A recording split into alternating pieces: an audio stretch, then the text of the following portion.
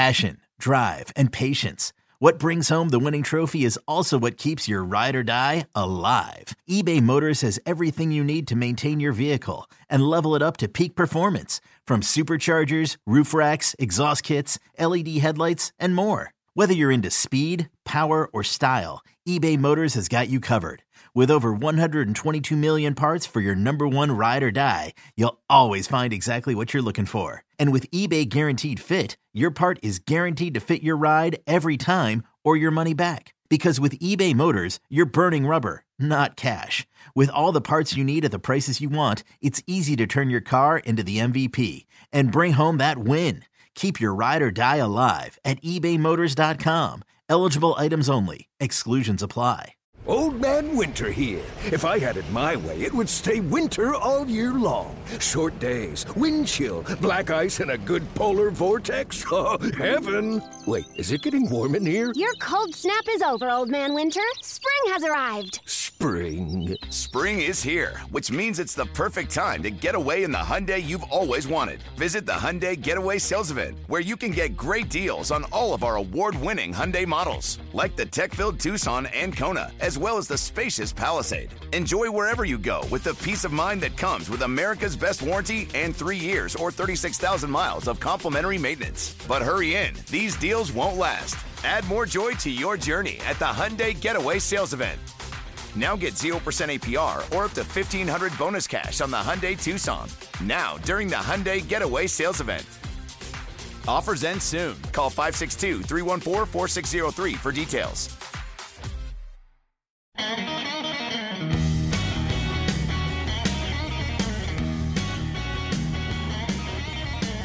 Welcome back in. The Bite Me Podcast is here for you, and we're excited to bring you another episode. I'm John Lopez. We have Captain Scott Null, of course, and we brought back Captain Caleb. How about that? Captain Caleb's going to be joining us. He's still counting his winnings from all the tournaments that he's won. I'm sure he's spending it on fishing gear. But look, appreciate you guys joining us. We really, really enjoyed doing this podcast. What's really good is we got a lot of people that are texting us and messaging us on and off of the Facebook group page. If you have our direct information, you can contact us directly. I'm at Lopez on Sports, or Lopez on Sports on Instagram, at Lopez on Sports on Twitter. Captain Scott is on Instagram, Captain Scott Null. He has CaptainScottNull.com. And, of course, you can reach us all. Captain Caleb, he's got Captain Caleb TV, which I want to talk about that a little deeper dive this week. I felt like I shortchanged him last week on Captain Caleb TV because the podcast was getting a little long, as we are wont to do when three of us start talking fishing. So we'll get into that as well. And, boy, talk about shortchanging people. We shortchanged ourselves, Scott. We dropped the ball big time last week. We didn't mention all the Bite Me gear that Camille has been working ever so hard on. We have some really cool hats. In fact, there's one right there, right next to Captain Caleb. They look really, really cool. Really cool shirts, different colors now, and we're going to get more. And stickers that you can represent, and you can put it on your kayak or your boat or your tackle box or whatever. You go to your fishing site, and Scott, let's get details before we get into the topics this week of where people can purchase the gear, because that's how Scott gets here. If you don't buy stuff, Scott doesn't have money for gas. So where can we get some of that stuff?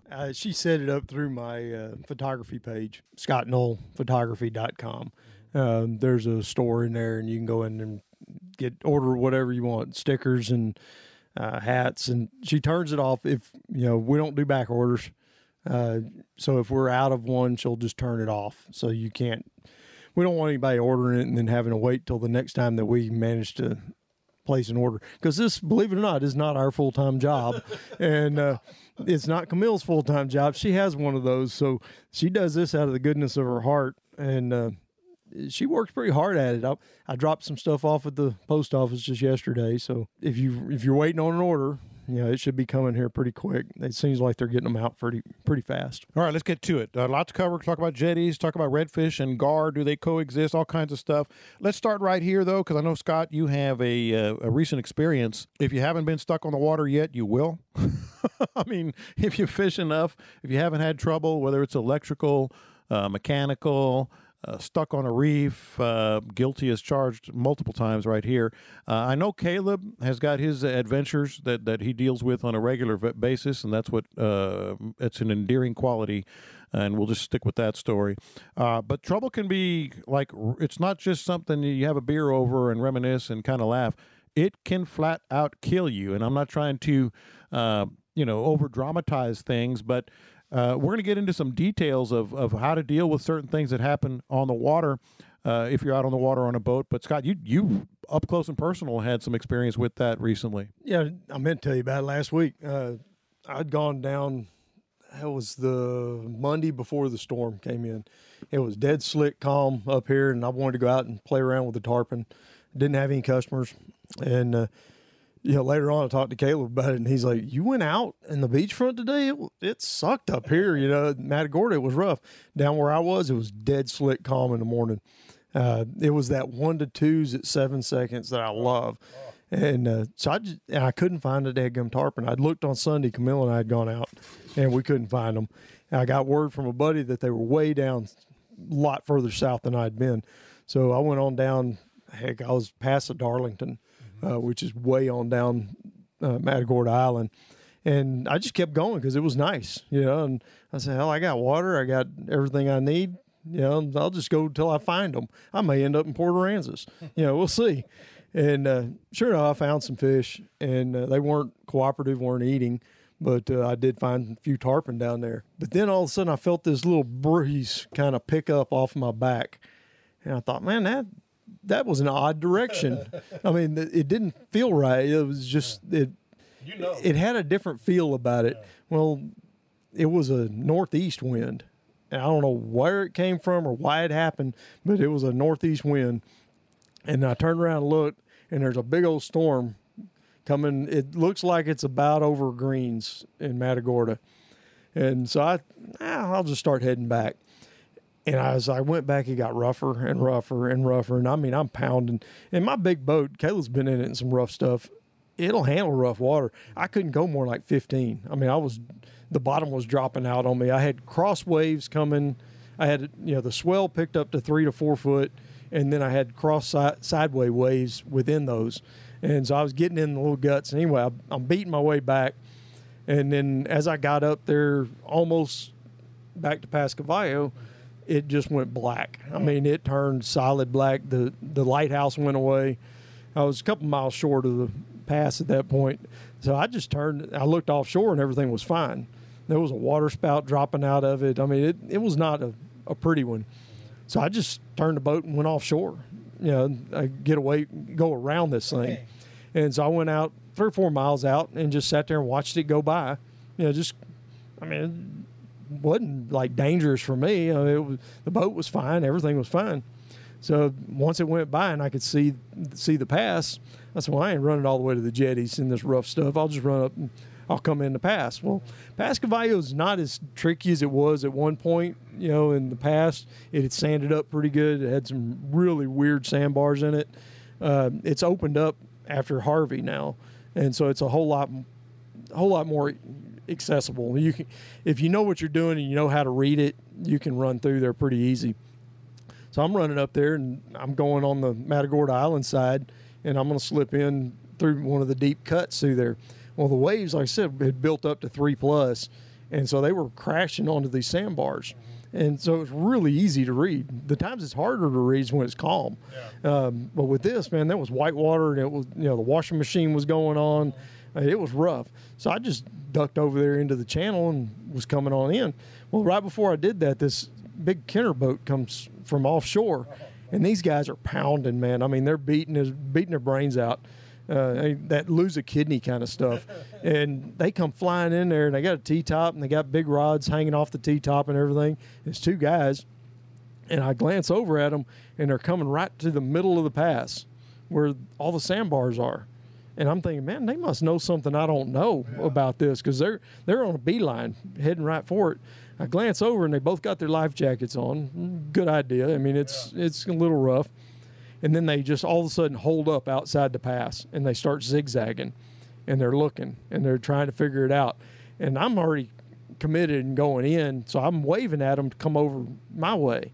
You know, and they're not looking at me. They're just, the panic was setting in. You know, I mean, you could tell it was not good. They circled around out there for a second, and then they just charged in over the sandbars. I mean, they just gunned it, and off they go into that whitewater. We've all watched those videos now of Jupiter Inlet in Florida where the boats get swamped from behind, and then they nose in. These guys came to a screeching halt. I mean, all forward momentum stopped. They hit a sandbar with their lower unit.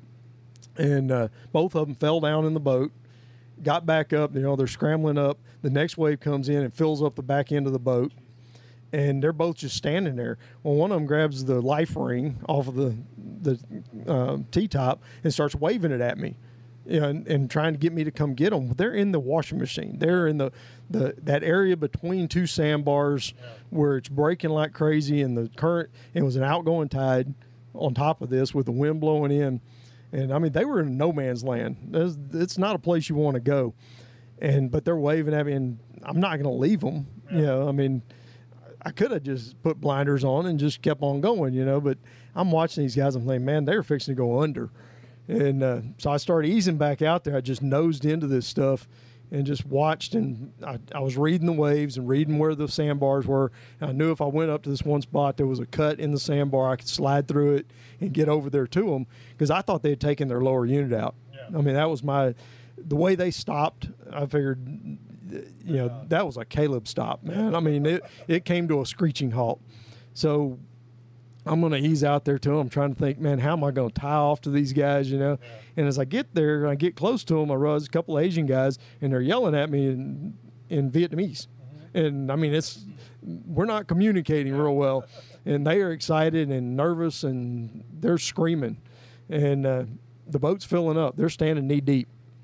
And as I get up there, like I said, I'm still trying to figure out how in the world I'm going to manage to get a rope to them, drive my boat. I'm by myself. I realize their motor's still running.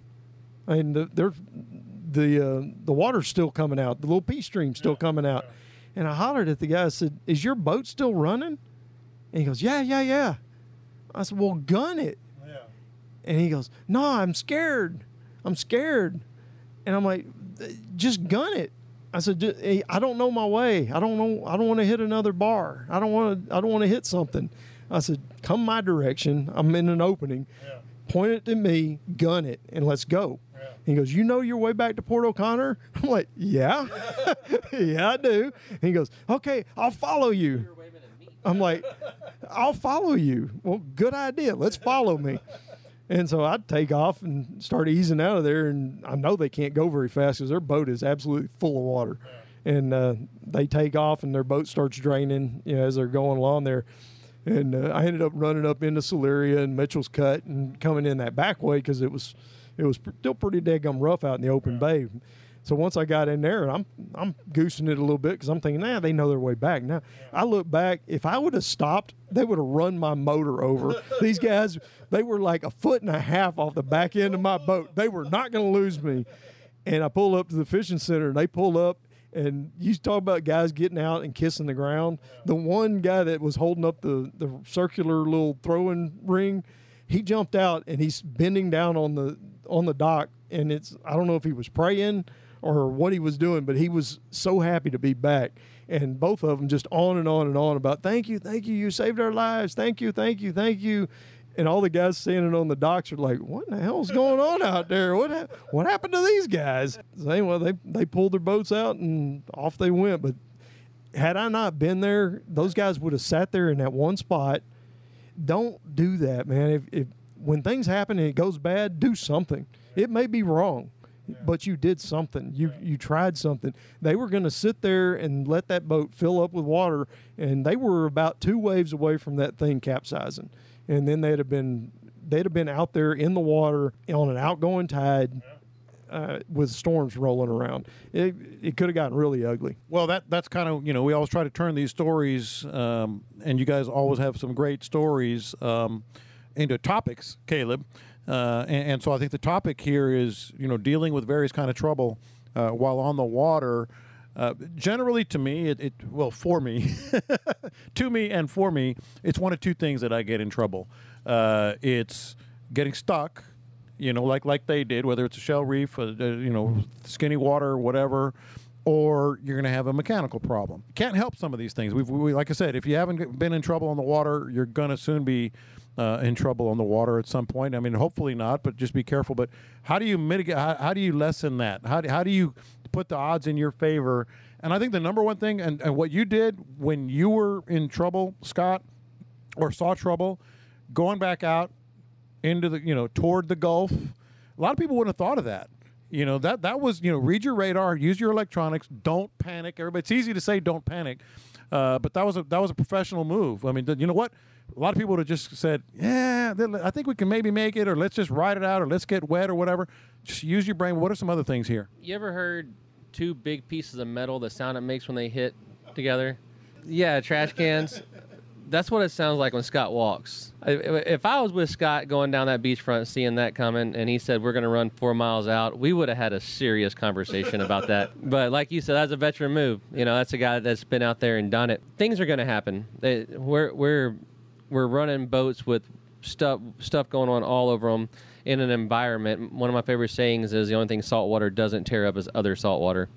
I carry a pretty impressive toolbox in my boat. It's in I went to Home Depot or Lowe's or something, and I bought one of everything I could think of: electrical tools, zip ties, grease. I have a tube of stuff to make gaskets with, and it's all in a big waterproof box in my boat. But if you do have mechanical issues, 9 times out of 10 is something fairly simple. So instead of panicking and freaking out and calling everybody, just start looking at wires, tracing wires. There's not that much going on your boat other than, in that motor. And a lot of the times, I the other day, my boat was blowing. I think it was smoking real bad. There was something going on. It sounded absolutely terrible. Robert and I turned it off to fish a little bit because we were that concerned about it. But when it was time to turn it back on, it wouldn't start. It sounded like the battery was dead. It just sounded terrible. And your first thought would be to call Towboat USA or whoever it is. We took the cowling off, and there was a vacuum hose that was unhooked. Keep your head together. Look under your dash. There's not that much wiring going on. Something came unplugged. Something came rattled loose. If your motor won't start and you have a trolling motor, just move the battery cables over to the trolling motor battery. But keep your head about it, and if worse comes to worse, you can fix anything on YouTube. Anything. That's a great point. I mean, just look it up. Look it up. I have a guy that has told me for years, every time you turn your key on your motor, something's going bad. Because when you turn your key and you're on the water and it's salt water, as we talk about here, something is going bad. So be prepared. My toolbox is maybe not as ominous as yours. That sounds impressive, but it's good. I'm getting a new boat. As you guys know, I'm going to the boatyard and going to get a Freedom boat. Those guys do a great job. We talk about them all the time. I'm excited about it. My last boat ran pretty shallow, maybe not as shallow as the Warrior that I'm getting, but it still gets stuck. And I know you have some thoughts on what Caleb said, but what about the getting stuck part? Hopefully that won't happen with my new one, but what about that part? I mean, you're passing it to me to talk about getting stuck. I mean, when I get stuck, I step out of my boat and it floats. When the Sabine is unbelievable. I can leave my customers in it. They always say, hey, man, you need me to get out? No, we're good. If one of us gets out, the boat will float where we're at. So I don't really worry about it a whole lot. Now on the big boat, I'm running the beachfront and I'm doing that kind of stuff. So I'm generally not pushing that boat very much, as far as the shallow water stuff goes. But what I wanted to get back to was Caleb talking about taking the cowling off. Take your cowling off before you have problems. Take your cowling off while you're at the house. Look at all those wires. Look at everything. Maybe even take pictures of it. Have some photos on your phone of what things are supposed to look like. He knew that vacuum hose was off because he's looked at his motor before, and that vacuum hose, it was an obvious thing to him. Somebody who's never looked under the cowling before and just counts on a mechanic to take care of everything might not have known that, they pull that cowling off and look at it and go, well, I don't know where that's supposed to go. That shouldn't be there. I've had the exact same thing.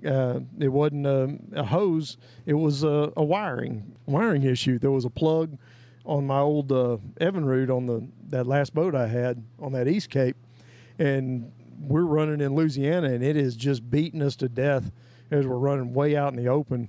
and had a couple customers on there, and we're running back. And as we're running back through this pretty rough stuff, a little storm had come up, and we're bouncing pretty good, and just all of a sudden the motor quit. I mean, just totally just stopped. And we're out there in pretty rough stuff, and we're a long ways. And Kayla's been over there with me. There's nobody around. I mean, it's in January, February, in Louisiana marsh. There was not another boat within sight. And as I pulled the cowling off, I'm looking, well, the rough water, just one of the little plugs. It wasn't completely apart, but it didn't look like it used to look. You know, I mean, it was just showing, you know, they've got these new ones, the waterproof little plugs. They have like a little accordion of plastic or rubber around it. The accordion was stretched out. I mean, I saw that, and I got to thinking, I said, man, that should be squished. You know, it should be closed up. So I pulled it apart, looked at it. I carry all kinds of stuff like he does. I sprayed a little bit of the corrosion stuff on there and put it back together and fired right up. And we ran back in with no problem. My two customers were not used to working on anything, and they were both just dumbfounded that I was able to pull the cowling off, diagnose it, put it back together, and we're up and running again. They're already calling their wives and telling them where the wheel was. Yeah, it's usually something simple. My $26,000 motor, that hose is held on by the tiniest zip tie I've ever seen in my life, and I put a heavy duty zip tie on it to fix it. I just want you to know. All right, let's catch some fish now, man. Let's get on the water. Questions for the podcast, they come in every week. We really appreciate it. That is on again. If you can do it on the Facebook group page, that would be best. Here's a good one. I know Scott and I have touched on it a little bit. We'll see what Caleb has to say, but it's a good time to get back on this. If you could give the 101 on catching trout, reds, heck, even mangrove snapper, our listener says, off the jetties, kind of a jetties 101. Obviously, we've talked about current, and he mentioned that. But what are you looking for specifically? Structures, sonar? Do you just troll along until you find something that's bait, I'm guessing is what he's talking about, that's feeding? What rigs? I mean, kind of a 101. Let's just dig deep. Scott has some really good points from his perspective. But, Caleb, I'll start with you on this one. Jetties, fishing from the boat is what we're talking about. Scott has a lot more to offer on this than I do. But when I first got into fishing, we would go to the jetties often, and what I would have is a pop and cork with a 3 or 4 foot leader. I would want the tide to be moving one direction or the other, but not ripping. So I'd be at the beginning or the end of whichever tide it may be, and we would kind of float down them and throw those pop and corks up against the rocks. And when we got into where there were fish, then we made ever we could, whether it was a trolling motor or an anchor, and just sit on that spot. But that was really what I had to offer on the jetties. Is I didn't want the current really ripping. I wanted it moving kind of light. And then whenever I found a spot that had them, I tried to hang on it. Yeah, the two worst parts of being on the jetty are dead calm, no movement, and way too much movement. And nowadays with the trolling motors, I do the spot lock. And then I did it with Camille the other day. We were sitting out on the jetties. I said, man, the current's moving pretty good in here.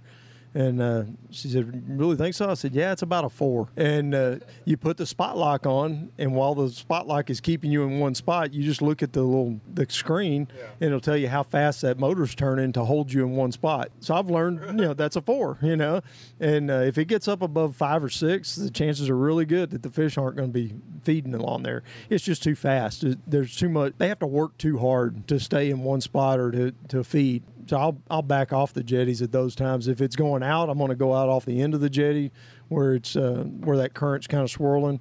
If it's coming in, I'll go just on the inside of the bay on the backside. When it gets too rough and there's too much current, you gotta move off of it. Maybe even go to the outside. If it's an outgoing tide, go to the outside of the jetties instead of staying on the channel side. Whether or not to fish the channel or the outside, I mean it's just experience and trying it and giving it a shot. He asked about how to safely anchor up or get in your spot. Mm-hmm. The best way is with these new trolling motors. That's the absolute best way to do it. Stephen Reed, our buddy, he fishes the jetties every day. I mean, he's always out there. And they were complaining, him and some other guys that do it, were complaining about losing their anchors, And I told him, man, just get you a trolling motor and hit spot lock on it. And afterwards, when he did that, he's with his new boat. He had gotten a new Mouty. It was like, oh man, this is awesome. Yeah. And so they don't have to tie up to. They've got a couple of anchor spots out there now, and they tie up to them. They got buoys, set up, and they'll pull up and tie off to that. I use the sonar to find bait than I do individual fish. I mean, I'll cruise down the jetties when I first get there, and I'll watch that side scan and see if there's any clouds of bait, particularly if it's dead tide. That's when I love to find that bait, because I know that if I find bait on that inside or the outside or the north or the south, whichever one it is that has the biggest clouds of bait on no tide, as soon as that tide starts rolling, that bait's going to move up against the rocks, and the predators are going to come after it, and they're going to start moving in as well. I don't know where they come from, don't know where they're at when the tide's not moving, but it's like a magnet, and they'll just start showing up. And now whether that's trout or reds or hell at Port O'Connor, it could be anything. I mean, Steve caught a sailfish at the jetties. We get kingfish all the time. He got a 42-inch ling the other day right off the rocks. It's all about current out there, and current and bait. If you just keep those two things in mind. As far as lures go, when I was younger, I threw a whole lot of jigs, and we called them bubblegum heads, just a round bubblegum head. And we used the ones that had the real light gold-colored hooks on them. Yeah. They were more freshwater kind of thing. And we use those because you're going to hang up. If you're doing it right, you want to be bouncing on those rocks, and you'd hang up quite a bit. Well, you could straighten those hooks out, and you didn't break off quite as much. Nowadays, I use the better hooks and everything, but I'm better at not hanging up. One of the things that happened during all the redfish cups was the Fernettes started showing up from Louisiana, and as a father and son duo, and they started kicking everybody's butt. I mean, they showed up in Texas, and they're from over there, and next thing you know, they're catching all these fish. They're winning every tournament. Come to find out, they were going to the jetties and throwing crankbaits, deep dive bass crankbaits at the jetties. So I started doing that, playing around with it, and it works like a charm. I mean, it really does. People just don't do it very much. It's expensive. I mean, it's a very expensive way to go, because you're losing a $8, $9, $10 crankbait, and you're going to lose some. If you're doing it right, you're bouncing in the rocks, and you're going to lose a few. Pick the ones that have those big bills on the front. It's like a 25-foot diving crankbait, and you'll lose fewer. They're more expensive, but you'll lose less of them than you do with the smaller lips, because those big lips bang into the rocks and protect the hook. But that's a really good way to catch some really big fish along the jetties. Other than that, jigs, the popping cork like you talked about, the mangrove snappers, the best way to do them is live shrimp, small kale hook. I tail hook them a lot, use just enough weight. And I like to do that, like you said, right at the beginning or the very end of the tide. Any kind of movement, you can't really feel them, because they're nibblers. And you feel this little tap, and that's all you got. But the lightest amount of weight, I usually can get by with like split shot, put 1, 2, 3 split shots on it, where I drop it down, hit the rocks at about 9, 10, 12 feet off the jetties. It seems to be where I find the most of them. Let it hit the bottom, then lift it up just a little bit.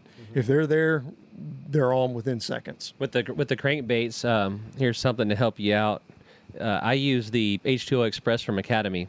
They're like $3, and that's the 5 to 8 footers. I haven't bought any of the deeper stuff, but as soon as I get them, I take the hooks off of them, and I buy the VMC number 2 O'Shaughnessy's, which is the same kind of hook you see on a skitterwalk, and switch those out right away. But we throw a lot of crankbaits, not just the jetties, but a lot of other deep water, and those cheaper crankbaits, they do good.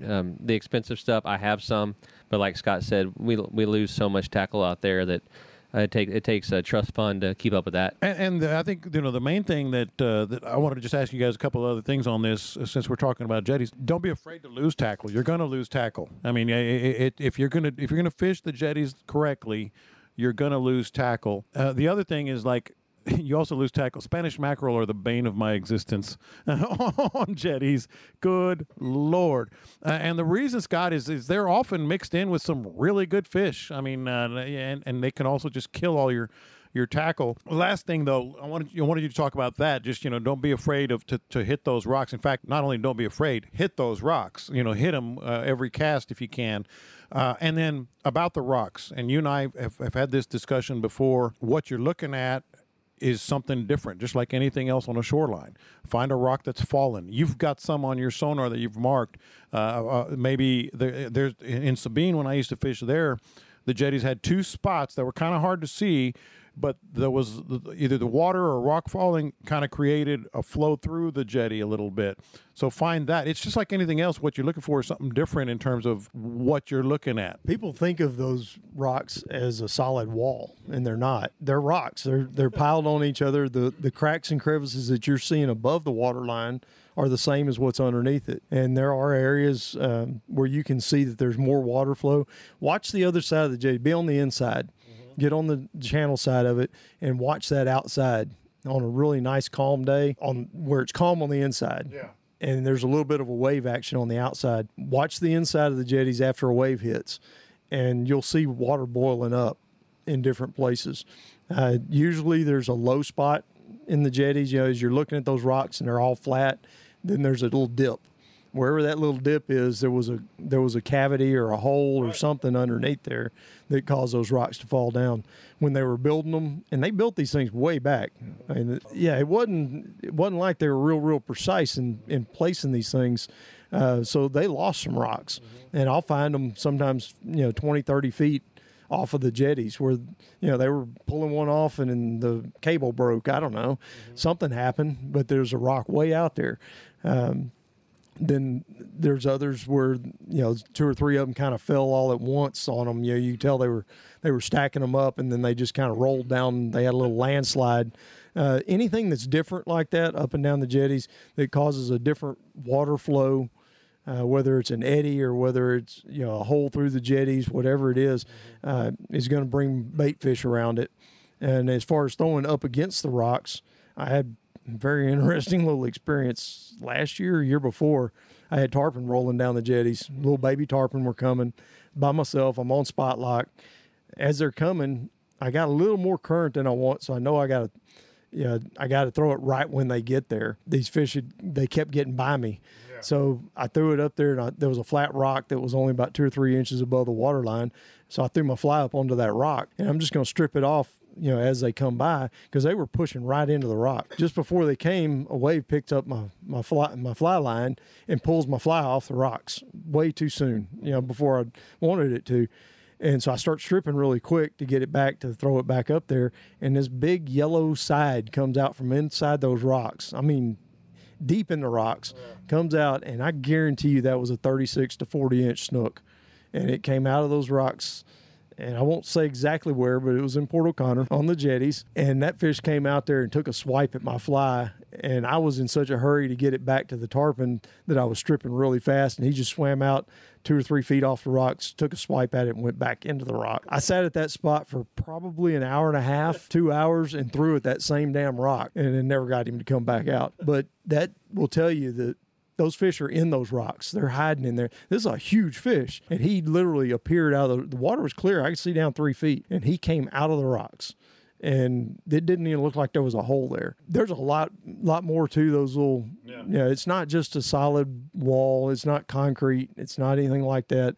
It's a seine. Think of it in terms. Water's going to come through. It goes in and it goes out. All right. I know you have some opinions on this, Caleb, with the next question we have. But before we get to that, one of the things I forgot about last week was to really ask you about what's going on lately with Captain Caleb TV. So I want to get to the question about gar and redfish, because that's a really good point that I think we've all experienced. But what's happening with Captain Caleb TV? Man, it is rocking along. I missed my first episode last week. I was gone to that tournament and just couldn't get it done. But I've hit 20 episodes now. 3,300 subscribers is what we're pushing on. Every video is it's 1,000 views in the first couple of days. I have a couple of videos that have 12, 13, 14, 15,000 views. It's nuts. It's going really well. Every day I'm answering 20 or 30 emails or messages. So for you guys that are watching it, I'm here to answer any questions. You guys support me. I want to support you. If you haven't checked it out, if you haven't subscribed, go check it out. It's found that it's quite different than most of the other channels out there. It's I hit a niche on accident. It's been going great. I think it's going to turn into something really cool here for too long. I'm speechless, really. All right, so that's Captain Caleb TV. You can find that on YouTube, and of course, it's kind of like what we're doing here. I mean, it's a very, very precise and directly approaches helping people catch fish, not just telling you how we caught fish or what we caught, how to help. And if you can use the help, take it. Like this is a really good question that we got on the group page. I was fishing a back lake and started noticing several 2 to 3 foot gar, along with a lot of bait. He didn't catch any reds, but was wondering if it's possible, because the gar scared them away. Do you know if any reds or any other fish mingle if you see gar? Caleb, I know we've all experienced this, but I want to get your thoughts on this first. Maybe it's possible, but I haven't seen that. A gar doesn't bother me at all. I spend 80% of my time in shallow water on my tower, trolling around looking for redfish, anywhere from 2 foot to 6 foot gar. The tournament that we did well in last week, there were 4-footers everywhere. I mean, the little 2-footers were more plentiful than the redfish, but the big ones that maybe had a chance of hurting a redfish, I guess you would say. They were everywhere too. There's redfish mixed in with them. That was over on the Texas-Louisiana border. Here in Matagorda, I see it all the time. The only issue I've ever had with gar is whenever I'm throwing cranks or rattle traps at deep rocks, that the gar usually gets to my lure before the redfish do. I have one set of hookouts, like pliers for redfish on my boat. In the same hole are 3 sets of like the 2 foot long and the pistol grip things, and that's for getting those treble hooks out of those gar. So if you're cruising around looking for redfish and see gar, wouldn't worry about it a bit.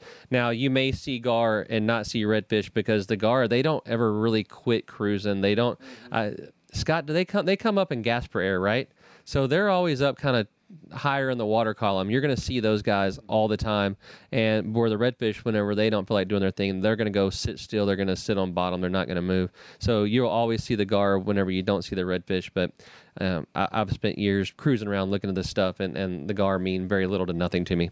Yeah, and I've run across more gar here in the last few weeks. After all this rain and everything, they've really come out. I pulled over one the other day that rocked the boat. It was a solid 5.5, 6 footer, and was laying in the grass. And I'm always in a foot or less of water, and I'm coming up to this thing, and I kind of glanced over. I said, "What the heck is that?" And we were on reds. I kind of glanced down. I thought, "What the hell is that?" It was laying in the grass, and as we bumped it, it spun and took off underneath the boat, and about threw the guy that was on my pole on the casting platform. About threw him off. I was on the poling platform.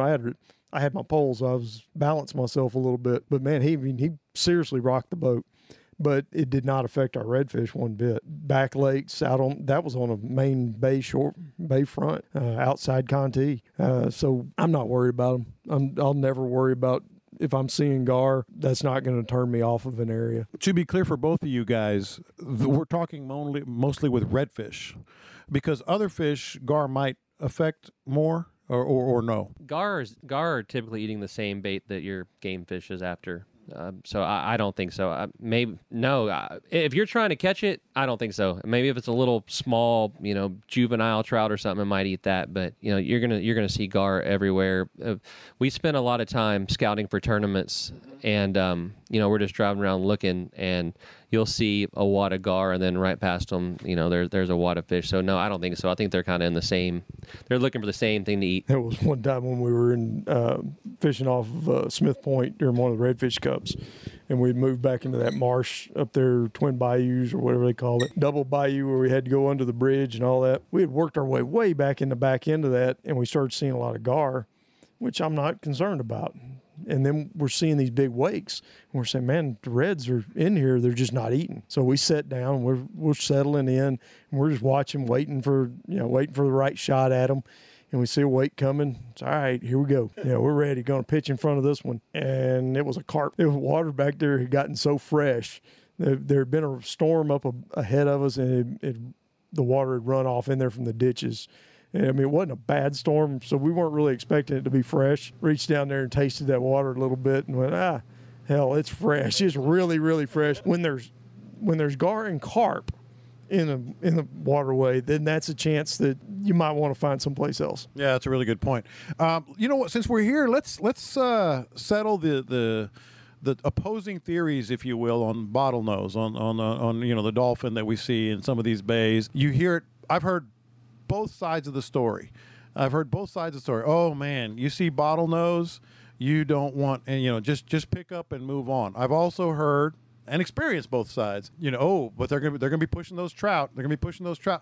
What is there, or is there an exact theory on bottlenose? First of all, they're a dolphin, not porpoise. They're a dolphin, not porpoises. And I get it all the time. Oh, look at the porpoise. But no, they're one thing I've noticed here recently, I've had a lot of dolphins around on the beachfront, and they've all got babies right now. It's really cool. They're little bitty ones, and it's like they're teaching them to hunt. I've had it go both ways.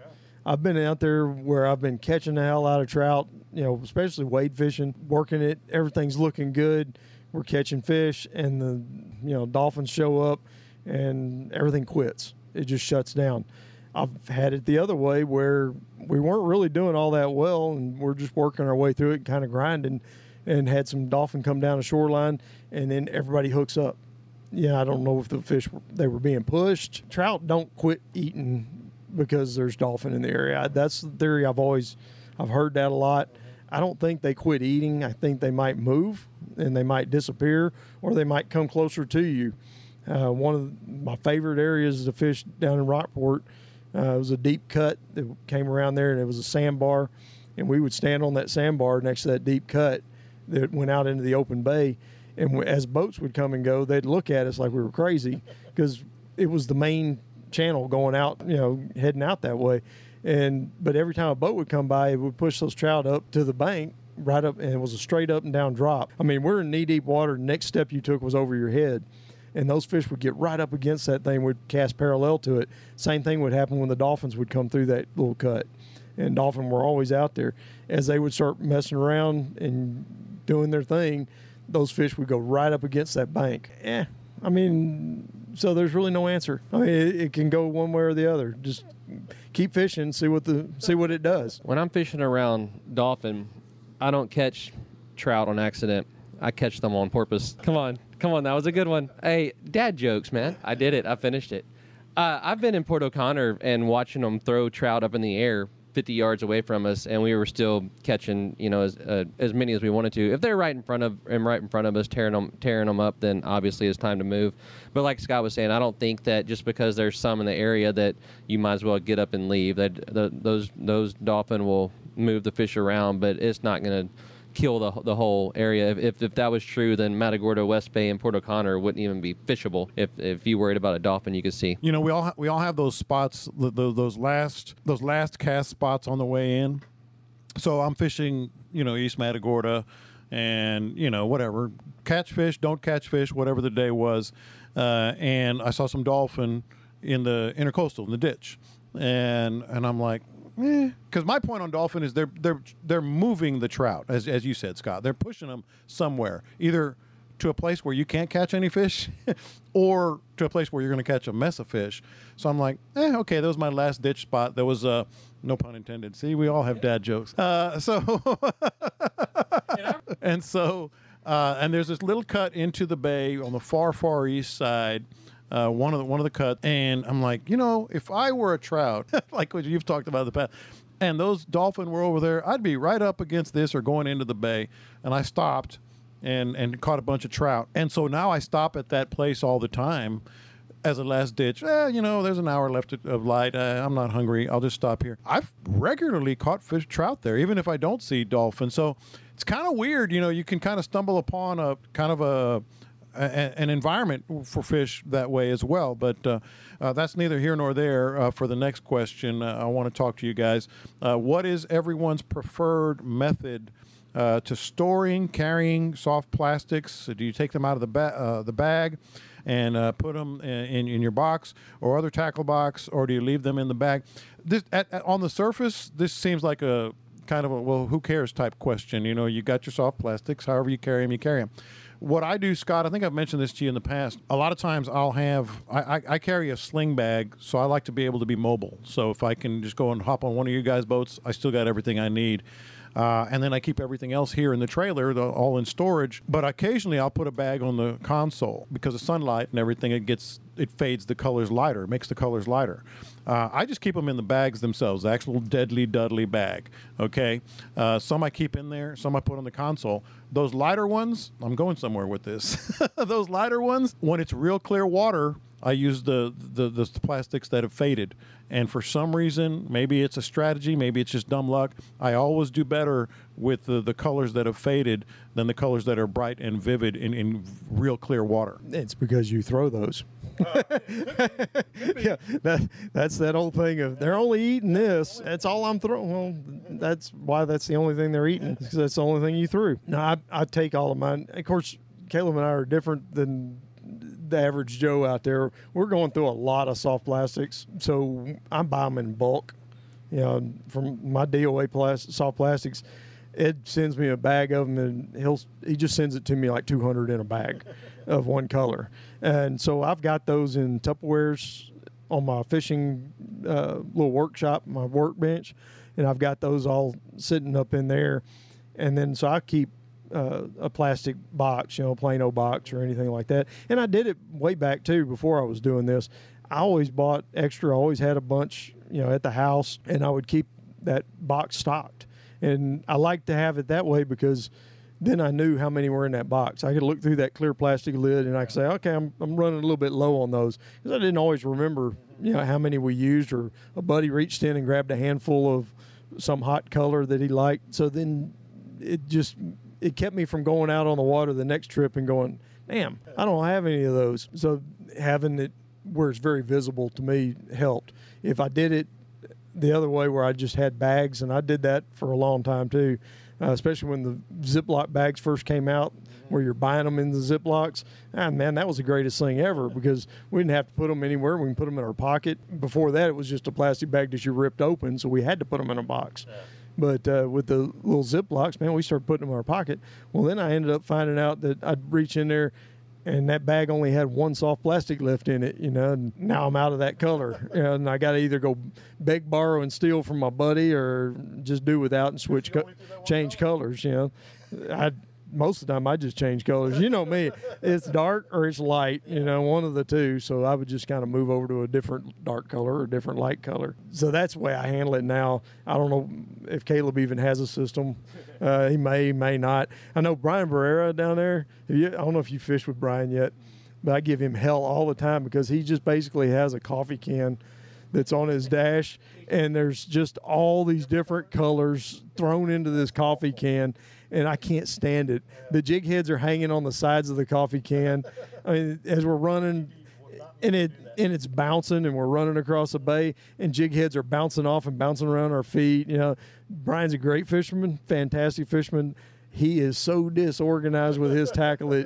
It gives me hives, man. I mean, I start twitching when I get on his boat. So I guess I'm going to stop at the dollar store and buy plastic boxes on the way out for when we fish this week, Scott. My cup holders are completely full of different colors of plastics. There's probably 3 corkies, 2 crankbaits, a rattle trap, 4 old spinner baits. Some hooks are rusty, but I have a lot of cup holders. What I do is I set myself up each day. Now, I'm not as organized as Scott. I don't have a plastic box on my workbench in my fishing room. What I have is a crumbling FedEx box that the lures came in, shoved up underneath the tower of my boat.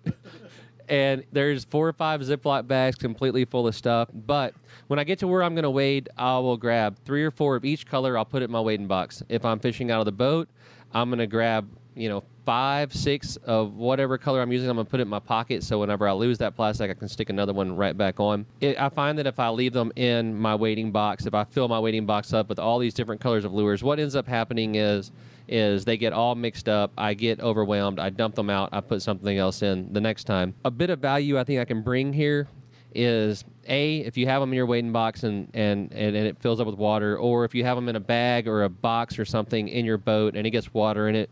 We've all seen it where the lure turns real milky and just it looks like it's completely ruined. In fact, I've had guides that I parked my boat next to down in Matagorda back when I had the boat slip. They would give me a 2-gallon bag of X brand lure here and say they're ruined, they got wet, you can have them. I actually had a lure guy, a manufacturer, tell me, it's been about a year ago now, I told him I'd just thrown away like 200 plastics because they were purple, but whenever I got them, and now they're just white and look like garbage. He told me you take them and you put them out on a cookie sheet, just set them on the counter in your house. Your air conditioner's drying the air out. And he said they're all going to look like new in a day or so. So I did that. I took the ones I didn't throw away. I put them on that cookie sheet. They were white, milky, looked terrible. A day and a half later, they all looked like they were brand new. So my answer, I kind of agree with Scott, but at least I brought something to you here. If you have a bunch of if plastics that look ruined, let them dry out. They're going to be as good as new. That's a new one on me. I hadn't heard that. I'm definitely going to try it for sure. Except for, don't do it with Gulp. Except for those faded ones that I use in clear water, Scott, for sure. Speaking of which, you were talking about wading box. Our friends over at, it's funny, the friends you have over at Wade Right, Tim, and he goes on this Chandelier Island trip every year. So we've all been invited to the Chandelier Islands next year with Tim Stamps from the Wade Right belt. Of course, I have that Madre sling and swear by it. All right, one more here for you guys before we get out of here. And this is a good one. I have my thoughts. I think I'll share my thoughts first since I was I shared them on the Facebook group page. This is a question for those who don't live near the coast, and for those that do. It's a fella that is wanting to move somewhere. We all have that dream, right? I'm down here in Sargent. I used to be in Sabine. It may not be luxurious, and it may not be 99 acres or whatever it is that Scott has, but I love my place. This is what I've always wanted to do. And the decisions went into Sabine, and decisions went into me being down here in Sargent now. So if you were to move down to the coast or closer to the coast, where would you choose and why? Now, the simple answer to that question is, I like Rockport, so I'm moving to Rockport, hell or high water. Or I like East Matagorda or West Matagorda or Port O'Connor. I'm moving there no matter what. My answer to him was this, especially if you still have a job and you're not moving full time. I think he's mainly talking about your second place. My answer was that you don't want to move, too far away from home. I think that's a big mistake because you'll go fishing less often if you have to drive 4.5 hours as opposed to the hour and a half or two that I drive to get down here. That's number one. My second answer was you either want to move to a place that you know really, really well, or you want to learn really, really well. So, so you can move down there and all of a sudden I'm going to make this my bay. And then the other thing I told him is, does it fit the people who are going to use it the most? You can fish with your kids the most, you can fish with your wife and family the most, you can fish with your buddies the most, you can fish by yourself and fish hard, So that's what I would say, but like, Scott, you've made the move. You've lived in different places. Recommendations for, I'm guessing like your second place, but you want to go down to the water. Camille and I spent a lot of time going all up and down the coast over the years. We'd vacation here, vacation there. We'd get stuck on one place for a while. We were stuck on Rockport for a while. We were stuck on Port Mansfield for a while. So every year we went there. But we kept kind of coming back to Port O'Connor. And partly for the reason you were talking about, it was close. The old joke always for Port O'Connor was it should be in the 713 area code, because everybody was there. Everybody from Houston was in Port O'Connor. I didn't want to live in a touristy kind of town. Matagorda is not tourist. Port O'Connor's not. Seadrift's not. We have places up and down the coast that are. Rockport, Port A, South Padre. Those are very touristy. I love South Padre. I love fishing down there with Brian. I love, it's fantastic. But if I were going to move down there, and we looked at it, I'd go to the Arroyo or I'd go to Port Mansfield. I'm more of the fishing town kind of guy. I want a fishing town with a drinking problem. Yeah. That's, or what's the other way? Like no, it's a drinking town with a fishing problem. That's the kind of place that I like to be. And it ended up with Port O'Connor being that close to Houston. My girls were getting older. They're both settled in the Houston area. We don't want to be too far away from them. We looked at the Arroyo. We looked at property down there. That was going to be a 6 to 7 hour drive one way. We knew we were going to move to it eventually, so it wasn't about our commute for us to go fishing, but it was about our commute to go back and see family and all of that, and for them to come see us. Part of the reason to move to the coast is so that your family can come visit you and come hang out. So we looked at waterfront houses. We looked at houses in Port O'Connor. We looked around different places. We looked at the sanctuary, buying a piece of property there. And then come to find out there was this ranch that was being broken up, and it fit what we like to do. I've always wanted a big piece of property that I could have my cows on, and I like walking outside and peeing off the porch. Let's be honest. I've got no neighbors. I've got it's just me out there. I really enjoy it. So you have to know yourself. You have to know what you like. I always was on deer leases. I bought a place that's got deer on it. I got deer, I got turkeys, I got quail, I got all those things hanging out, and so I can just walk off my back porch and go hunt. If you can find a place like that, it's where you want to be. I'm happy all the time there. I don't want to leave. I don't like driving up here to do this. I just want to be on my place. I want Caleb just to have to come down there and find me. And usually that's how it happens. Caleb comes driving out there and just shows up. If you really enjoy a lot of people and it's tourist is. You got to have people around you. Or there's a big thing. My wife is fine with it. She likes being out there in the country just like I do. I've got a buddy up there in New York, Dan, that listens all the time. He would be happy on Lane Road, really, really happy. His girlfriend, not so much. I mean, she's born and raised in New York City. So Lane Road is a long ways from New York City. So she needs a place more like Corpus or Rockport, somewhere around there. So that's where they're looking for their retirement, is a place where she's got some shopping, she's got restaurants, she's got all that. We got like 2 restaurants, I mean, we're not fancy. While you were telling that story, I was looking at all the new holes I put in my hands with hooks this weekend, and the number 7. Well, I guess the cat's going to come out of the bag here, and I guess it might be good that I'm saying it to make myself do it. I was planning on keeping it to myself. But I'm currently looking for somewhere new. I'm wanting to go guide over on the Texas-Louisiana border during the summer months. And then I'll be over here in Matagorda fall, winter, and spring for trout fishing. And so I'm looking for multiple reasons, I'm looking for multiple somethings right now. I'm lost. But rather than, what's good for my friends and my family, I'm looking what's good for my customers, because that's why I'm going there. The demand I've gotten for sight casting on my boat has... It delights me because that's my favorite thing to do, and there's so much marsh over there that when people come, if it's windy or not, I'm going to be able to go put you on something most of the time. My checklist is this, like you said, not too far away. Would I love to be down in Hopedale or somewhere like that? Absolutely. It's too far. It's 2 hours from my house to Lake Calcasieu, and it's an hour and a half from my house to Sabine. So I decided somewhere in between those two places. I want something that I'm going to be able to leave my stuff at, be gone for 2 weeks, and when I come back, my stuff's still there. Yeah. Which a lot of these little fishing communities, there's not that good of a chance of you finding that spot. That's going to be the hardest thing to do. Yeah. And so you're going to have to talk to the locals and talk to the other fishermen, and hey, where are the places that everybody keeps an eye on my stuff at? Like you said before, somewhere you really know or somewhere you want to learn. Yeah. The area between Sabine and Calcasieu, I've been there several times. I know it good enough to run around about 70% of it. Mm-hmm. By the time I start guiding there, I'm going to know 95% of it. I have a desire to learn it even better, because not only is it going to help my guiding, it's going to help my tournaments throughout Louisiana.